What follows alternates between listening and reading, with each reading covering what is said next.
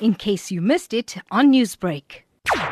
For panic right through, and especially when we hear something that within your area, it creates more panic and people just start going crazy. But also, we got to caution ourselves in terms of social media and things like that, because the only person that's allowed it in South Africa is the Minister of Health to release positive results on COVID-19. The measures that have been put in place, the said person from there has been transferred to the hospital, and obviously we're waiting for his results for the Minister of Health to release that. Once again, it created, because it happened right on your doorstep, but it's alleged at the moment. But let we all just pray and see when the results come out, it comes out negative. A lot of police vehicles and community members barricaded the home of the alleged person in question who has COVID-19 yesterday.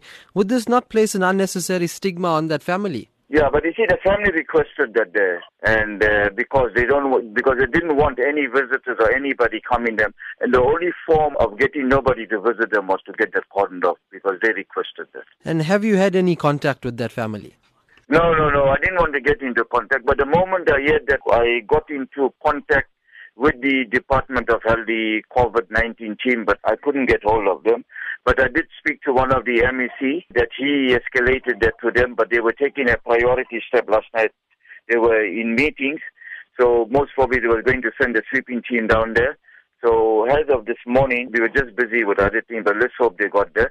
But yes, it's been addressed by the MEC of Health here and the COVID team. Now, a lot of the community is feeling anxious, scared and panicked at this time. What's your words of advice to them? These are not sensational, reporting WhatsApp messages or whatever it is. It's serious. It can happen to me, it can happen to you, or it can happen to our family members.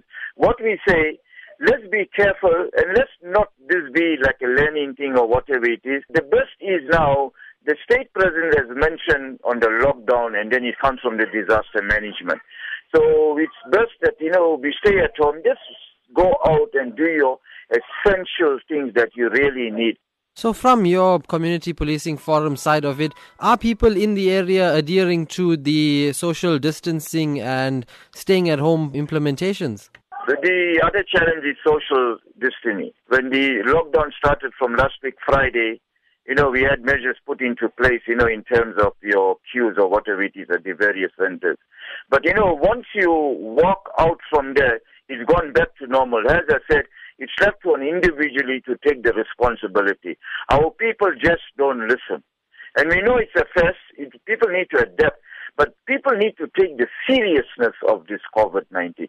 Newsbreak, Lotus FM, powered by SABC News.